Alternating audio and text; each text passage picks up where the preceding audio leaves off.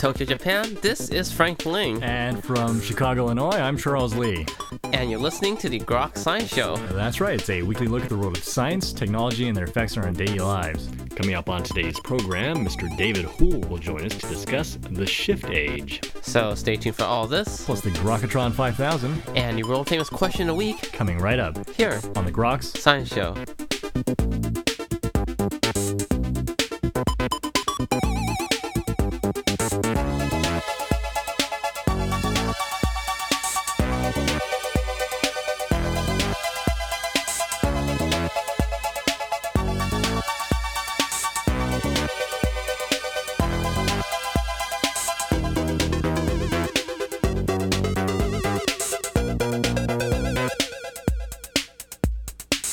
Welcome back to the Grok Science Show. Well, the rapidly accelerating pace of modern life has eased many of our daily transactions, yet at the same time destabilized many of the older structures of daily living. This naturally leads to the question of where's all this progress taking us? Well, joining us today to discuss this issue is Mr. David Houle. Mr. Houle is the noted futurist, strategist, and speaker whose career has spanned more than 20 years in media and entertainment, earning him a number of accolades, including 2 Emmy Awards. He has served as Senior Vice President and Managing Director of University Access, an e-learning company, and he writes the highly regarded futurist blog evolutionshift.com. And his new book, The Shift Age, explores many of these issues for a general audience. Mr. Houle, thank you very much for joining us today on the Grok Science Show. Well, it's my pleasure, Charles. And as I mentioned to you before, I'm thrilled to be on the Grok radio show because when I read Stranger in a Strange Land, and I must say it was in the 1960s, I immediately started using that word grok, and there really is no true synonym for the word grok. And so it became an active part of my vocabulary until I got tired of speaking to people who never read science fiction and didn't understand it. So thank you. It's an honor to be on the show with that name. Okay, well, thank you very much for agreeing to appear on our show. And I'm curious, have you been able to grok the future yet? Well, that's what I do. You know, I often say I may not be the smartest guy in the room, but I'm the only guy in the room who always seems to think about and is fascinated about the future. So I have a fairly good grok of the future. Well, your new book is called The Shift Age, and I'm curious, what do you actually mean by the shift age? Well, you know, the quick derivation is that I had a sense, I've given speeches about the future for about the past 10 years while doing other things, and about 3 years ago, I just had a sense that something fundamental was different. So I went back and I touched base with all the greats that had been right about the last 30 years. You know, Alvin Toffler, Marshall McLuhan, even Arthur C. Clarke, Buckminster Fuller, Peter Drucker. You know, I reread them to where their accuracy kind of fell off and tried to see what was going on that they didn't touch on. And so I kind of, over the course of about a week of deeply thinking this, I kind of got to the aha moment that we're coming into a new age. So the shift age is a new age that we're coming into that I think historians 2025 will look back and go, oh, that's when the new age began, between 2005 and 2010. And what's sort of the characteristic of this shift age that we're living in right now?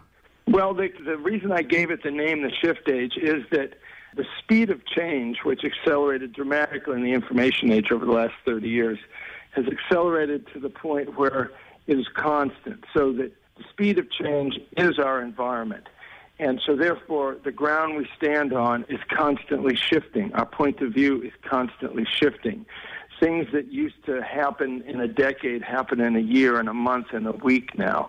So everything is shifting, and I would suggest that you listeners, if they just reflect on their life, on their worldview, on their professions, they'll feel that everything is in a state of shift.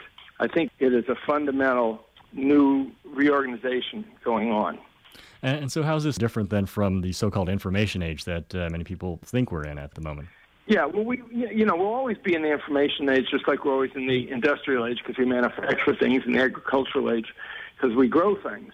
But there are 3 forces that I submit are the 3 forces that are reshaping our world. And when I use the pronoun our or we, I'm talking about humanity.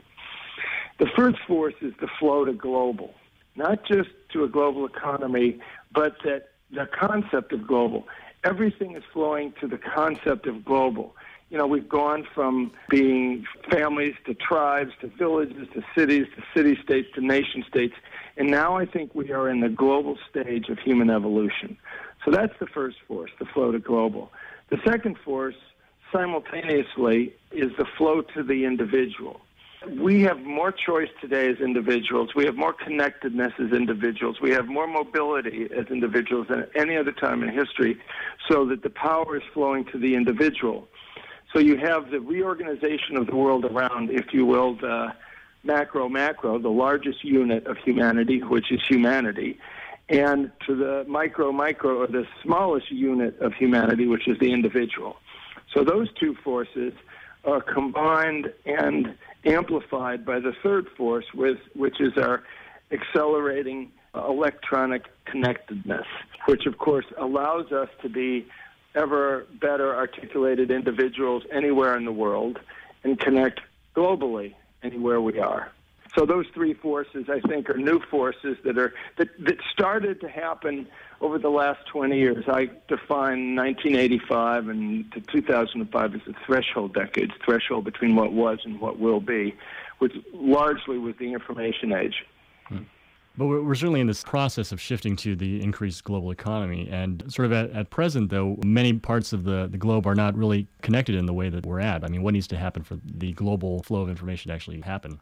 Well, the interesting thing is it is happening.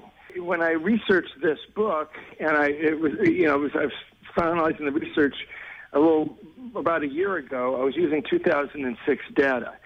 And at the end of 2006, it was predicted that there would be 3 billion cell phone users, and there's 6.8 billion of us today, by 2010. And we reached 3.1 billion cell phone subscribers in the first quarter of this year. So what that means, Charles, is that it took 20 years to go from the first cell phone subscriber to the 1 billionth, 20 years. It took 4 years to go from 1 to 2 billion, and it took 2 years to go from 2 to 3 billion, which means that over the past 24 months, there have been 1.5 million new cell phone subscribers on the planet every day. So the connectivity is there. 50% of every single man, woman, and child alive on the planet, basically, in simple math, has a cell phone. And I think that's the transformative technology, certainly the internet, certainly the computer. But we are becoming connected. And, the example I use when I talk about a growing connectivity is the earthquake in China. Now, that earthquake in China was so immediate and we were so connected that we felt the anguish of those parents outside that school wanting to see if their only child was going to survive or not. And we saw it days before help could get there because it was an earthquake. 10 years ago, 15 years ago, that might have been on page 16, maybe with a photograph or not in the local newspaper. I like to say that here we are in 2008. It was 150 years ago in the United States of America that the Pony Express existed. That was from 1859 to 1861. And the reason the Pony Express came to creation was prior to 1859 in the United States of America and anywhere else in the world, the speed of communication was a horse day. How far a horse could travel in a day. So if something happened in St. Louis on a Monday, somebody might know about it in New York till a Thursday. Then the Pony Express was every 30 miles was a new rider and a new horse, and that lasted for 2 years transcontinentally until the telegraph in 1861, which then accelerated on the telephone. So it was just 100 years ago that the speed of communication was a horse day, and now it's simultaneous. I happen to be in Chicago right now. You happen to be in Chicago right now.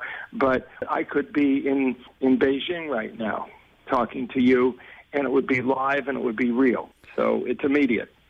Well, certainly information is very immediate, and at present, a lot of commerce also is just because of increased transportation. But with growing energy demands, a lot of people have commented that sort of infrastructure could very easily collapse. No question about it. No question about it. Every single global issue that we face today can be traced back to the explosive growth in the population. It took 150,000 years for modern man to get to 1 billion, 103 years to get to 2 billion. We're at 6.8 billion today. In other words, in my lifetime, the population of the world has increased almost 300%. And that triggers everything. As far as energy goes, I've written in my blog, evolutionshift.com, a lot, and now I'm being validated by the venture capitalists, at least in this country, that alternative energy is the single greatest wealth creation opportunity in the history of humanity. The VCs investing about 50% of their money now in alternative and renewable energy are saying there's more money to be made in, if you will, energy technology than has been made to date in information technology. So I think energy is the future for America if we can get ahead of the curve on that and rewrite policy and get some leadership. And at the same time, it's the single biggest problem that humanity faces. You're right. What are estimations of the current alternative energy sources that exist right now? Well, people always ask me that, and at this point in time, I say I'm one of the all of the above guys. Solar, yes; wind, yes; wave, yes; geothermal, yes; space solar power, which I'm particularly fascinated by, yes; conversion of waste into energy. I mean, there's research going on now that's converting CO2 into hydrogen. If we can convert CO2, which is the single greatest waste product we put out, that is global warming, if we can create that into energy, we've solved the equation. And I fully believe that might happen in the next 10 years. I've heard you talk about space solar power. Is it? Basically, space solar power is something that, and I'm part of a group of scientists and astronauts, and I occasionally talk to them. We're trying to get it on the national agenda. It's an idea that came into being in the late 70s at NASA when the price of oil was going up so fast. NASA realized that they had solar panels that were helping power the satellites, and they came up with this idea that now, with technological innovation and our dependency on foreign oil and the cost of oil, is a real option. Here's the vision. Think of a mile in diameter solar panel in geosynchronous orbit over the planet. Three things. One, the sun is twice as powerful there as down here on Earth because there's no atmosphere. Two, there's 24 hours of sunlight. And three, there's 365 days of sunlight a year. And that energy can be transmitted in laser-like, non-heat generating, low-loss way down to the surface of the Earth and used for energy. And the scientists that have taught me this, the great scientists in space solar power, basically have said that if we decide as a country by 2012 to do this, we could have 1 to 3 of these in orbit by 2025, 6 to 10 by 2050, perhaps 24 by 2100. And depending on your trend lines as to energy consumption, population growth, all that, those 24 satellites could handle, anywhere from 2/3 to 4/5 of the humanity's need for energy. And if you believe that I do, that we're going to run out of petroleum anywhere from 50 to 100 years, the sun is supposed to be around for 5.5 billion. So, all the energy on the Earth comes directly and indirectly from the sun. So the thing I like about that, Charles, sorry to go on about it, but it's really a vision, is that if we, the United States, could get together with China, Japan, India, the EU, Russia, all the entities that have space programs, and do this collectively, then we create a collective consciousness and collaboration to solve the single greatest problem in humanity today, which will help us deal with all the other issues that come up. And if we do that, then this kind of early-stage private space industry, give us $250,000, we'll give you 20 minutes of weightlessness, we'll have some real value, and we would create tanker payloads for the private space industry that could last for 75 years. So it's a great way to get governments together and the public sector and the private sector together to solve what is arguably the greatest issue facing humanity. So I love it. Space solar power, I think, is the big answer. Though it takes direction, commitment. Some of the scientists use the phrase, Manhattan Project, getting a man to the moon. It needs to be that type of a commitment. But on a global scale, really. On a global scale, absolutely. Yeah. Because if it's not on a global scale, then we have to protect our energy, and then it becomes military-oriented, and it's counterproductive. Right. So I'm curious then, what are the choices then that both individuals and the global community as a whole really face right now in terms of moving beyond the shift age? Well, clearly we have overpopulation. Mm-hmm. I mean, 2 billion of us in 1927, we didn't sit down and decide to manage our growth because we live on a finite planet. So humanity has to deal with overpopulation. We have the energy crisis. We have the water crisis. And the food crisis, it always pops up, but I think that is more easily solvable based on political distribution, legal ramifications. So, we can handle probably another billion people with existing agricultural efforts. The thing I do want to say, though, is that because we backed ourselves in a corner, because there's 6.8 billion of us, we're going to have to accept bioengineered food. We're going to have to accept, if you will, lab beef that's not coming from cows. Livestock contributes 18% of the greenhouse gases. So there's a lot of things that we as humanity are going to have to accept that perhaps we wouldn't have accepted 10 or 20 years ago because we didn't have to. In other words, the definition of food, the definition of energy, the definition of transportation, the definition of communication all have to change. They can't be the way that we have defined them as recently as 10 years ago. I'm curious, though, so how do the individuals sort of cope with living in this period of the shift age? Well, that's the key question. I think that, in the United States, at least, we've become a nation of free agents or independent contractors. And so I really think the individual who has more power than he or she has ever had before has to take that power and try and be as self-sufficient or as independent or as non-reliant on institutions as possible, first of all. Second of all, you can learn something from what I call the digital natives, which are people who are native to the interactive land. In other words, probably 14 or 18 or younger, kids who have never not known the Internet. They communicate, operate, and process information entirely differently than those of us that have had to learn those things. And what the digital natives seem to do is they're much more collaborative, they're much more sideways, they're much more multitasking. And I think that speeches that, this is perhaps not psychologically documentable, but I see that it's no coincidence that there's a 500% increase in the diagnosis of ADD in children in the United States of America in the last 15 years, because I think that ADD, to some degree, is the digital natives' adaptation to this new environment. And so we look to them as to how we should learn how to process information, which is much more omnivorously and at a higher rate. I think that this election, the 2008 election, I think this time in history is a real linchpin time of history. It's one of those times where, that's why I call it the shift age, a lot of shift is going on. Shift is going to happen, if you will. People have to shift their points of view. People have to shift the ways they look at the world. People have to shift the way they do things. Countries have to shift their allegiances. I always talk that I think that the United States of America, should look to China and India and Russia and Brazil as our allies rather than legacy allies such as Ireland or Italy. Not saying anything bad about them, but we have relationships with them because of our heritage. But if you look to the future, if you look to this century, it makes more sense that we should be closely aligned with China than, say, with Italy.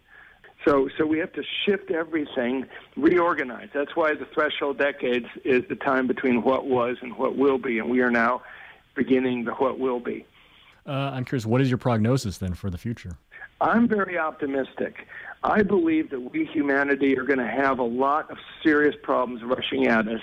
And I take the point of view, and I think there's a good probability that we will solve them, and in the process we will transform ourselves. I think the shift age is a time of transformation, and that we will come out the other side, and that around 2020, 2025, we may well enter a new golden dawn of humanity where we'll actually start to experience a global consciousness. I think the neurosphere, the cyberspace that we all know so much, is a technological model for the connective consciousness that could occur. The downside, if I'm wrong, is that there'll be just rolling catastrophes. We won't solve them, and the population of the planet will be a fraction of what it is now by the end of the century. So I think we're at the fork in the road. Well, hopefully the latter won't happen.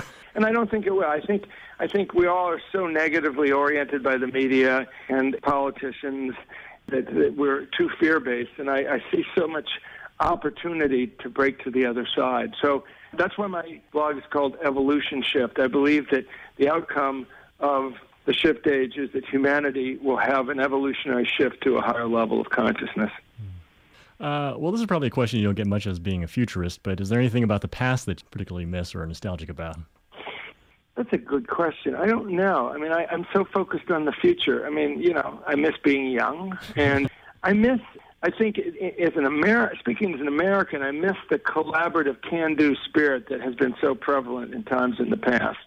Either space race or World War II or coming out of the Great Depression or the Green Revolution. I find we're so partisan, we're so either or, we're so black or white. I think this presidential campaign hopefully will be the last cultural battle. I think we as a country need to get to be more high-minded. So I miss that high-mindedness that is just blather at this point.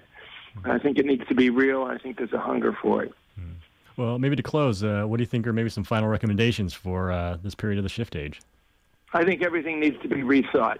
I think, for example, in Washington, it is broken. I think that the energy policy is not beneficial to humanity or America. It's beneficial to special interests. I think we need to look at everything that we have allowed to occur and evaluate it in a new light. I think the nation state is an anachronism. I think there's going to be some kind of new global council or something in the next decade because the United Nations can't solve global warming. The United Nations can't solve anything. It's an aggregation of nation states. So I think we need to look towards a global as our future. We need to increasingly act independently as individuals and take responsibility for our own lives, unlike our parents' generation who could rely on institutions to take care of them.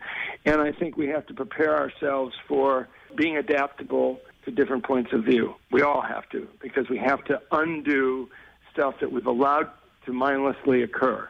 Unintended consequences are now gridlocking our ability to evolve to the next level. Well, the new book is The Shift Age, and Mr. Houle, I do want to thank you very much for joining us today on the Grok Science Show. Oh, it's my pleasure. Anytime you want to grok, I'd love to grok. Well, we like grokking with you. Thank you. Thank you.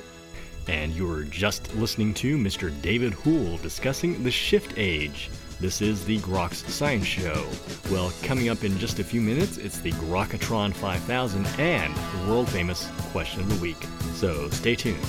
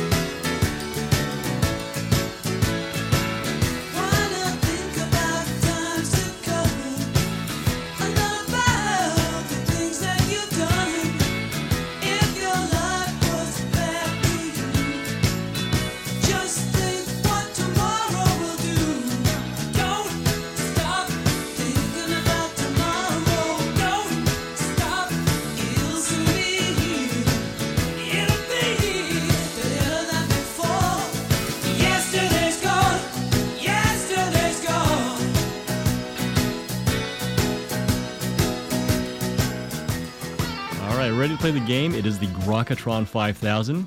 It is our supercomputer formerly known as Deep Blue. And today the Grokatron 5000 has chosen the topic Future Bound or Stuck in the Past. So for the following 5 people, the Grokatron 5000 would like to know if you think they're future bound or stuck in the past, and maybe a little reason why. Mr. Houle, you ready to play the game? I sure am. Okay, here we go. Future bound or stuck in the past, Chicago local, Oprah Winfrey. I think she's both, but I think she's future bound. She has her eyes on a better place. So I'd call her future bound. All right. Number 2 is the NBA basketball star Kobe Bryant. Hard to say. I think the fact that he has so embraced China and understands international celebrityship and has seemed to embrace the Olympics as a high point in his career makes him future-bound because that's a global viewpoint. Right. Number 3 is former CEO of Microsoft, Bill Gates. I think that to the degree that he disconnects himself from Microsoft, he's going to be future-bound. I think the Microsoft business model is an antiquated one. We're moving in a new direction. We're moving to cloud computing. So I think he's future-bound relative to his foundation without a doubt. He's trying to solve all the global problems of disease. Indeed. Number 4 is the Fed chairman, Ben Bernanke. I'm not sure. I think he understands he can't be stuck in the past. I'm not sure he sees what the future is. I wonder if anyone in that position could. Yeah, no, I think that his problem was that Alan Greenspan was the last guy who truly could operate the Fed within a nation-state economy. Ben Bernanke is operating the Fed in a global economy, so the rules are being rewritten as he is showing up for work each day. So he is living himself into the future if he doesn't exactly see it or understand it. All right, and finally, number 5, it's the outgoing president of the United States, George Bush. Well, it's no doubt. The man, I don't know if the man's ever been in the present. I mean, I think he's always been in the past. I think that's the problem we have. I think he's so far in the past that, that's why there's such a desire for change. Totally in the past. Well, hopefully we'll find change coming up this election here. Yeah, they're both talking about it. I probably shouldn't state my political preference, but I'm a futurist, and so I vote with my point of view. But thank you for letting me play the game. Do I win a prize? Well, I'll say you get 5 out of 5, and I think... Okay, great. So you agree with my answers? I think the Grokatron 5000 agrees with your answers. So okay, the Grok. I'm sorry. I knew I forgot I was dealing with a human. Right. Okay. All right. Well, again, we do want to thank you very much for joining us today, playing the game, and of course talking about your new book, The Shift Age. Thank you very much. Thank you so much for having me. I truly appreciate it. All right. Take care. And that's all for this week's edition of the Grok Science Show. Make sure you tune in next week for more from the world of science and technology. If you'd like to contact us here at Groks, you can email us at groks@hotmail.com. For the Grok Science Show, I'm Frank Ling. And I'm Charles Lee. Make sure you also see us on the web at www.groks.net. Have a great afternoon and keep on grokking.